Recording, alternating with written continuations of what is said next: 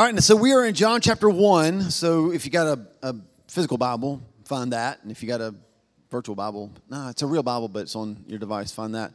John chapter 1. We are in this Party of 12 series. And man, let me just clearly state what this series is all about, right? I mentioned last week a book by David Platt called Before You Vote. This is not a political series, but I think a lot of what we're talking about in this series can help us in the season that we're moving toward.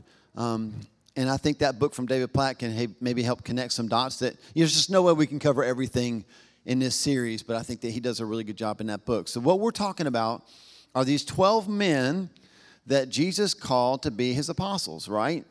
And I don't know if you've ever thought about this before when you read the Bible, but they wouldn't have really liked each other without Jesus.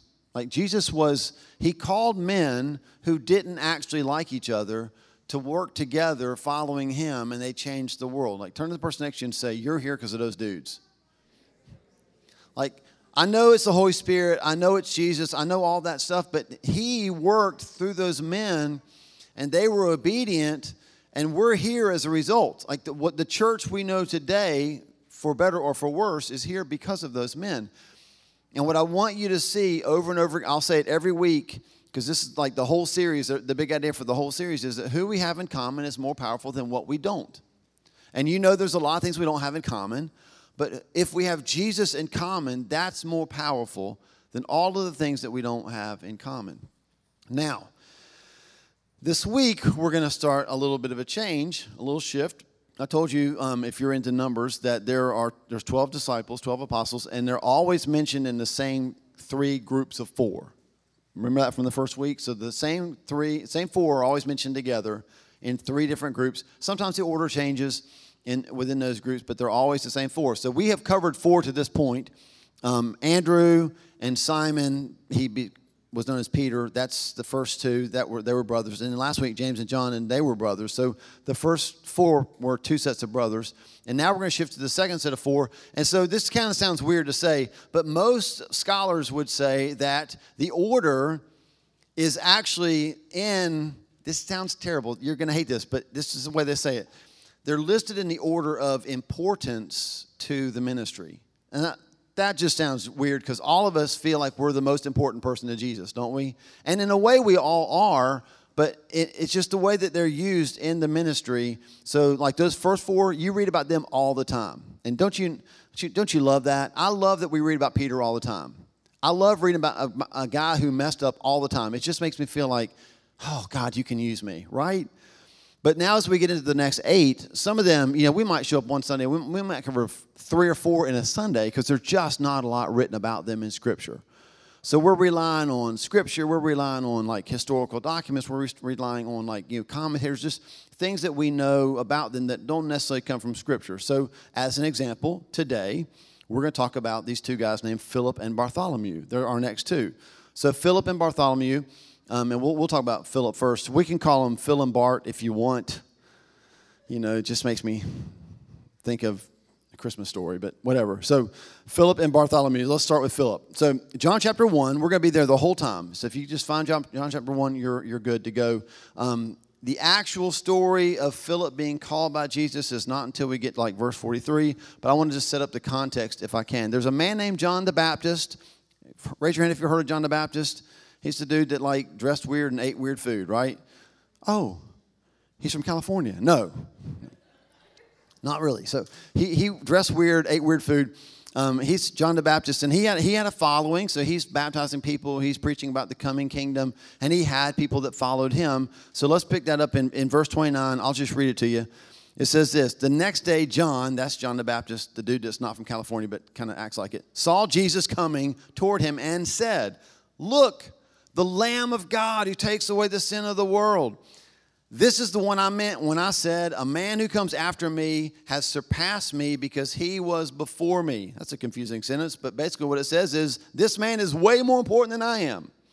Verse 31, I myself did not know him, but the reason I came baptizing with water was that he might be revealed to Israel. Then John gave this testimony, verse 32. I saw the Spirit come down from heaven as a dove and remain on him. He's talking about when Jesus was baptized. And I myself did not know him, but the one who sent me to baptize with water told me, the man on whom you see the Spirit come down and remain is the one who will baptize with the Holy Spirit. I have seen and I testify that this, I'm sure he's pointing at Jesus at this point, this is God's chosen one. Okay, that's backstory, just to let you know. That's what's happening in this chapter, is that John has been baptizing. John has people that are following him. So Jesus wasn't the only person that had disciples. A disciple was just somebody who said, I'd like to follow you and learn from you. And I'd like to become just like you. I would like to watch how you do things, and then I will do the same things. That's what it means to be a disciple. Is it starting to make sense for you now why we're called Christians, which means little Christ? Because we're disciples of Jesus, so we should be looking more and more like our rabbi. Making sense so far? So they're following John. Now check this out. The next day, verse 35, the next day, John was there again with two of his disciples, and when he saw Jesus passing by, he said, look, the Lamb of God. And when the two disciples heard him, they followed Jesus. So John lost two of his disciples because something better came along, and it was Jesus, and that was a good call, right? So someone better came along. I don't know if you ever had that happen. Like people are hanging out with you, and then they just ditch you and hang out with somebody else. To John's credit, and this is not a message about John, you can see how when he said, I must decrease and Jesus must increase, he was living that stuff out. He literally watched two of his disciples walk away from him to follow Jesus. Verse 38, turning around, Jesus saw these two disciples following him and asked, what do you want? And they said, Rabbi, where are you staying? Verse 39, make a note around this. We're going to come back to it. Jesus said, come and you will see. So they went and saw. Makes sense, doesn't it? Come and you will see. So they went and they saw. Of course, they saw where he was staying. They spent that day with him. It was about 4 PM. Verse 40, Andrew, Simon Peter's brother, was one of the two who heard what John had said, and he had followed Jesus. The first thing Andrew did was find his brother Simon. We talked about this 2 weeks ago. We have found the Messiah, that is the Christ. And he brought him to Jesus. Jesus looked at him and said, you are Simon, son of John. You're called Cephas, which means Peter. That's where he got his name. Verse 43, this is the part that I want you guys to see. I want you to see that John the Baptist had disciples. Two of them, one of them was Andrew, left John and followed Jesus. And then this happens, verse 43. The next day, Jesus decided to leave for Galilee. Finding Philip, he said to him, follow me. A lot of scholars believe that Philip was the other disciple who left John the Baptist. Everybody say why? I don't know. I'm kidding. They believe because there's only one that's named. And in just a minute, I'm going to show you why in Scripture they think that Philip was the other one that was named. Now, I'll also tell you why it matters. Because sometimes we get hung up on little things in the Bible, and you're like, well, does that even matter? It's like when you took calculus in high school. How many of you took calculus in high school, and you were like, am I ever going to go to New York City and somebody hold me up at gunpoint and tell me if I can't figure out a calculus problem, they're going to kill me? No. When am I ever going to use this stuff? Sometimes we can think the Bible's like that, but everything in the Bible is there for a reason. And God uses it to show us stuff. I think that's the case here with Philip. So before I tell you that, before I tell you why Philip was probably the other one that wasn't named, let me just tell you two things about Philip's life, just so everybody can kind of breathe a little bit. Number one, I need to know in the room, raise your hand, don't be shy, if you are a planner, if you're a list maker, you're the person that gets out the legal pad to take notes. You're the person, if your family decides to go on vacation, you have packed months in advance, or at least made the list of what all the other people should pack. Raise your hand if that's you. Be proud, y'all. Be proud. You're in the Bible. You are in the Bible. Turn to your spouse and say, I told you I was in there, right? Like this is it. This is your day of vindication. It's happening right now. Philip was like you. And here's how we know.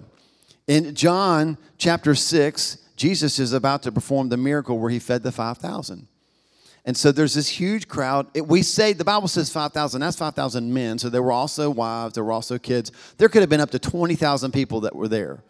And Jesus, check, I love this. When Jesus looked up, John chapter 6, verse 5, when he looked up and saw a great crowd, and that was a great crowd, coming to him. And y'all, they were hangry.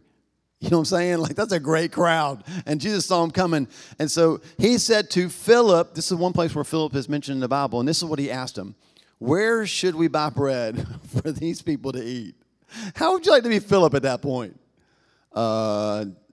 What? But he didn't panic.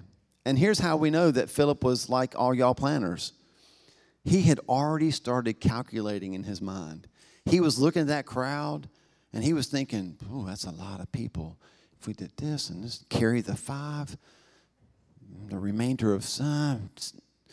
And this way he said, if we had half a year's wages, it would not be enough to give everyone a bite.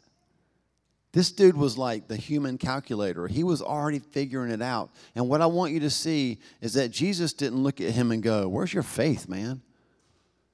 He received Philip just like he was, planner and all. I would even dare say Jesus was more accepting of the planners than the people the planners are married to. Right? He's like, that's good, Philip. Great job. I got a plan. And what I love about Jesus is he didn't chastise Philip for trying to figure it out. He kind of basically looked at Philip and said, you know what? You've done a good thing here. You have figured out that it's going to take more than you have, even though you don't exactly know how much more than you have it's going to take. And then he involved Philip in the miracle. Because when you read about the feeding of 5,000, Jesus didn't give all the people the bread. Jesus broke the bread and handed it to the disciples, and the disciples went and gave it to the people.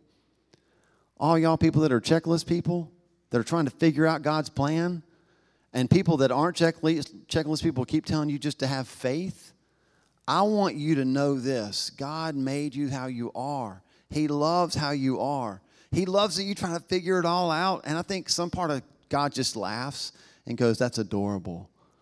That's adorable. And I love that you did that. And now I want you to come hang out with me, and I want to involve you in the miracle so I can blow your box up. And he did that with Philip. One more story about Philip. Philip, in John chapter 14, we're going to just dive into the middle of a Sunday school lesson that Jesus is having with the disciples. And he's telling them like crazy stuff. Things like, I and the Father are one. And it's like, wait, what? And they're all trying to figure this out. And how many teachers do I have in the room? Raise your hand, be proud. Teachers, tell me if this doesn't drive you crazy. When you teach a lesson and you teach it so well and you've covered it, there's no way anybody can have a question. You teach it, and then some kid probably trying to get class participation points, right? They raise their hand and they ask you a question that reveals there's no way they heard anything you said. Am I right? And I know you can't say this because it's being recorded, it's being live streamed, but I know what you want to do, but you just smile. It's just good. They're adorable, right? And you have to reteach it. That's what happened to Jesus. Jesus has been telling the disciples, like, look, I don't say anything that my Father doesn't say. So I hang out with the Father. He tells me what to say, and I say it. So basically, he sent me because I am the Father. We are one. So if you're looking at me, you're looking at the Father. And Philip's response to that is, I love this. He says, Lord, show us the Father. That will be enough for us. And I'm like, if you're Jesus, are you like looking at Philip going, dude, what? Have you heard anything I've said? And just to set you a little bit at ease, if you've ever had that reaction to somebody, this is what Jesus said in John chapter 14, verse 9. He said, don't you know me, Philip? Even after I've been among you such a long time, anyone who has seen me has seen the Father. How can you say, show us the Father?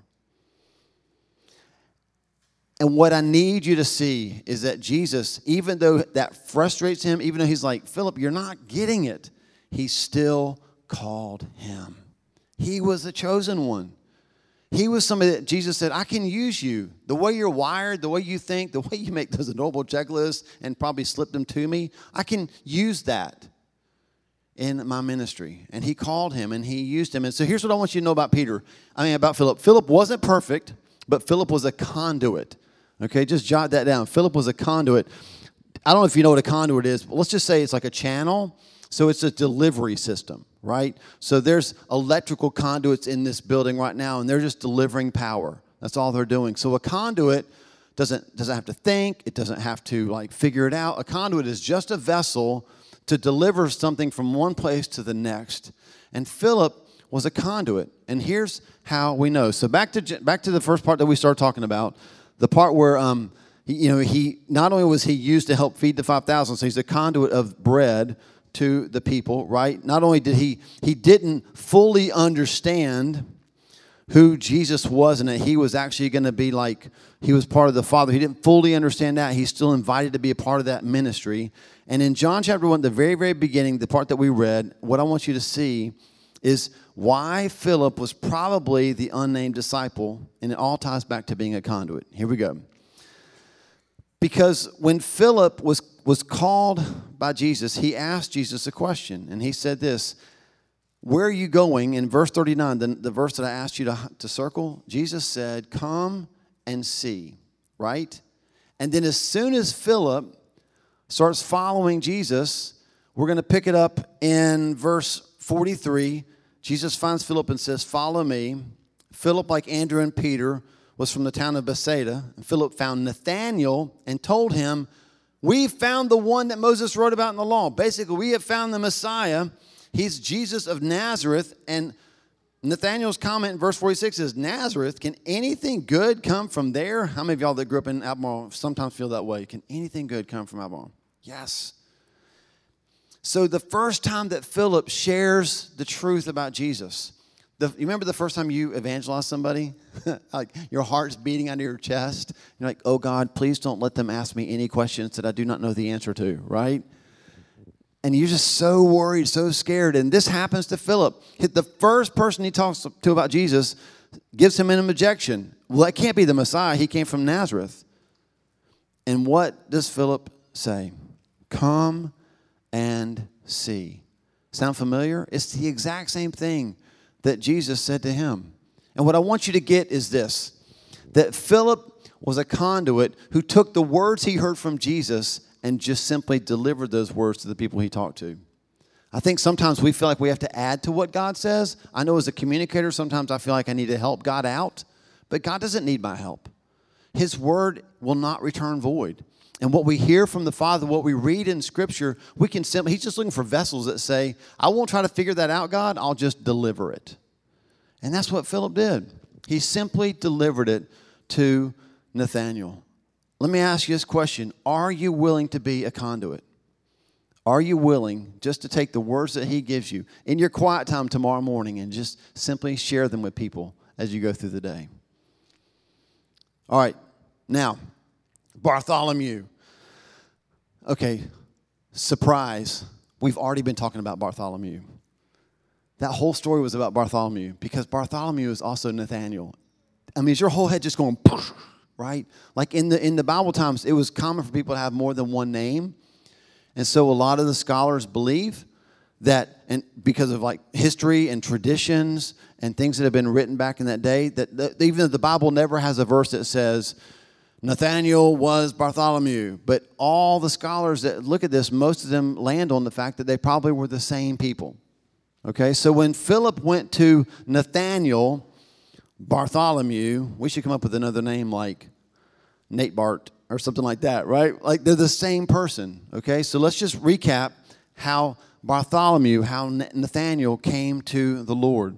Philip finds him in verse 45, tells him about Jesus, and what is Nathanael or Bartholomew's, what's his first response to Jesus? Well, that can't be the Messiah because he came from Nazareth, and Nazareth isn't good. And here's why he said that, because he knew Scripture. He knew that there were prophecies about the coming Messiah, and he knew that Nazareth was never mentioned, not even one time in the Old Testament. I know that later this afternoon you're going to Google that and make sure that I'm telling you the truth, because I told you last week that the wrong person wrote a book in the Bible. I get it. But I Googled it first, and it's true. It's true. Not one time in the Old Testament is Nazareth mentioned, and yet when he hears that Messiah is going to come from that place, Nazareth was a home for Roman soldiers. it was also a place for Roman soldiers to bring the things that they brought, things like false idols and sin and oppression to the Jews. And so when Nathanael or Bartholomew, when he heard the Messiah was coming from that place, his first response was, there's no way. And that's the G version, right? There's no way. And can I just sum up Bartholomew like this? Bartholomew questioned that a good God could come through a bad place. But he can. And that's the beauty of the Messiah, is that he came from unexpected places. He came through bad places. And so Nathanael had a hard time with that. So here's a couple of takeaways from his life. Number one, I want you to see this, that he was skeptical of Jesus, but he was also still used by Jesus. Some of you are here this morning, and because of your history, because of people that you've met, because of how you've seen people live that claim that they knew Jesus, you're a little skeptical of the faith, and I get it. And God's bigger than your skepticism. And he doesn't beat you over the head because you're skeptical. He sees it, and he still uses it. He understands it, and not only does he use it, I want you to see the promise that he gave to Nathanael. Because have you ever talked about somebody and later found out they heard? And have you ever been busted? Have you ever experienced talking to somebody about somebody, and that person was like, stop talking because the person you were talking about was behind you? So Nathanael and Bartholomew, same person. Nathanael says to Philip, can anything good come from Nazareth? And the first time he meets Jesus, Jesus tells him, I saw you while you were still under the fig tree before Philip called you. Translation, I heard everything you said about me, dude. And I don't know what you would be doing if you found out that you had talked to somebody about somebody and they heard about it later and they were face to face with you. I'm running, probably. I'm a little bit embarrassed. I'm like, we're not fixing this. This is irreparable. Jesus looks at him and he says, here's what he says. Verse 50, you believe because I told you that I saw you under the fig tree, but you'll see greater things than that. Isn't that the grace of God, y'all? That he would bust us in all of our skepticism and then turn to us and say, but. And I'll tell you all the time, there's big buts in the Bible, right? And this is a big one. But I still want to use you. And I don't want to just use you. I'm telling you, you're going to see greater things than these. You're here this morning and you're skeptical. I'm not sure this stuff really works. I believe that Jesus pulls you even closer because he loves to prove who he is. He's a good God.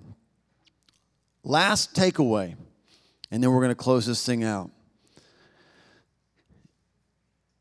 And this takeaway will change the way you live every single day. Are you ready? I know you're excited. God found Bartholomew before Philip did. I know you're like, I thought it was going to be better than that.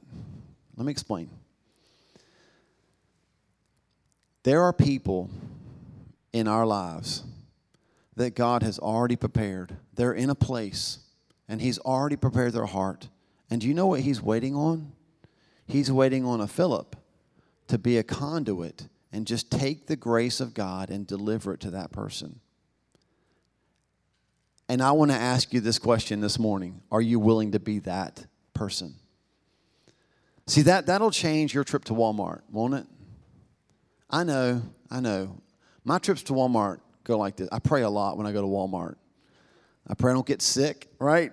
I pray I don't spend 10 times more money than I planned on. Like, God save my budget as I walk in this place. It's just so easy. You go in, you're going to spend $10, you spend $50, right?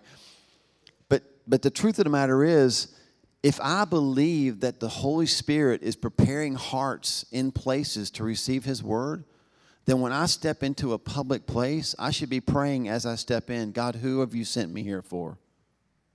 Who have you given me? That quiet time I had this morning, that verse I read that stood out to me, who's it for? And can I just tell you this? In college, I did this for an entire semester just as an experiment. I would read the Bible in the morning, and I would pray every day the same prayer. God, highlight a verse to me this morning and then highlight a person to me this afternoon that verse is for. And do you know, it changed the way you live, because you're always looking for the moment. Who is it in this room that God has sent me to? Like, I love to go to Glory Beans. You know, like, I'm a regular. I'm like as regular as they come. Wait, that was not what I meant to say, but you know what I meant, right? I mean, it's true, but anyway, let's keep going. When I walk into your store, I'm always saying to God, who am I coming to see today? Even if I'm meeting somebody, just who's in that place that you're sending me to? And I want you this morning, before we wrap this up, I just want you to ask yourself this question. Are you willing to be the carrier of the grace of God? Think of it like this. We carry the grace into the place where God has prepared people to receive it. And here's the way you're going to respond. Close your eyes. I'm going to close my eyes. I'm not even looking, okay? I'm going to give you the call, and I'm going to let you respond, and I'm going to pray, and we're going to leave. If you're willing to be a conduit of the grace of God, if you're willing, like Philip, to say, hey, God, I'll go to the first person I see, and I'll deliver the message, and I'll tell him exactly what you said. You said come and see, so I'm going to tell him to come and see. If that's you, I just want you to stand. Just stand where you are, and I'm going to commission you this morning as a missionary to be sent from this place to carry the grace of God to people that you meet. What you're saying is, I'm willing to ask God every time I step into a place, who are you sending me to? And I'm willing to deliver the word of God to that person. And if that's you, I just want you to stand. I want you to lift your hands, and I'm going to pray for you. Father, as we leave this place today, we're walking out of here on a mission. We want to be Philip, God. We want to be a conduit. We might not, well, not might not, we'll never understand all that you do. You are so much higher than we are. But that doesn't stop us from being used by you. And so I pray over these that have stood, whose hands are raised. I'm just asking that you would fill them, God, with the power of your Holy Spirit right now. That you would fill them, God, with an expectation that everywhere they go, you have prepared somebody like Nathaniel, like Bartholomew. You've prepared somebody in advance of them getting there that's ready to receive what you sent them with. And whether it's healings or salvations, maybe it's we're giving them some money to help them out. Whatever it is, God, we're just saying we want to be your delivery system. We want to be the ones that you use to get hope to the hopeless, to get salvation to the lost, to get healing to the broken. We want to be the ones, God, that you use every day. And so I pray, God, that you would find us willing and faithful and ready, and start today at the restaurant where we eat. God, start today and write a new story in people's lives and call more people to yourself, just like you did Bartholomew, because we said yes. In your name, Jesus. Amen. Amen.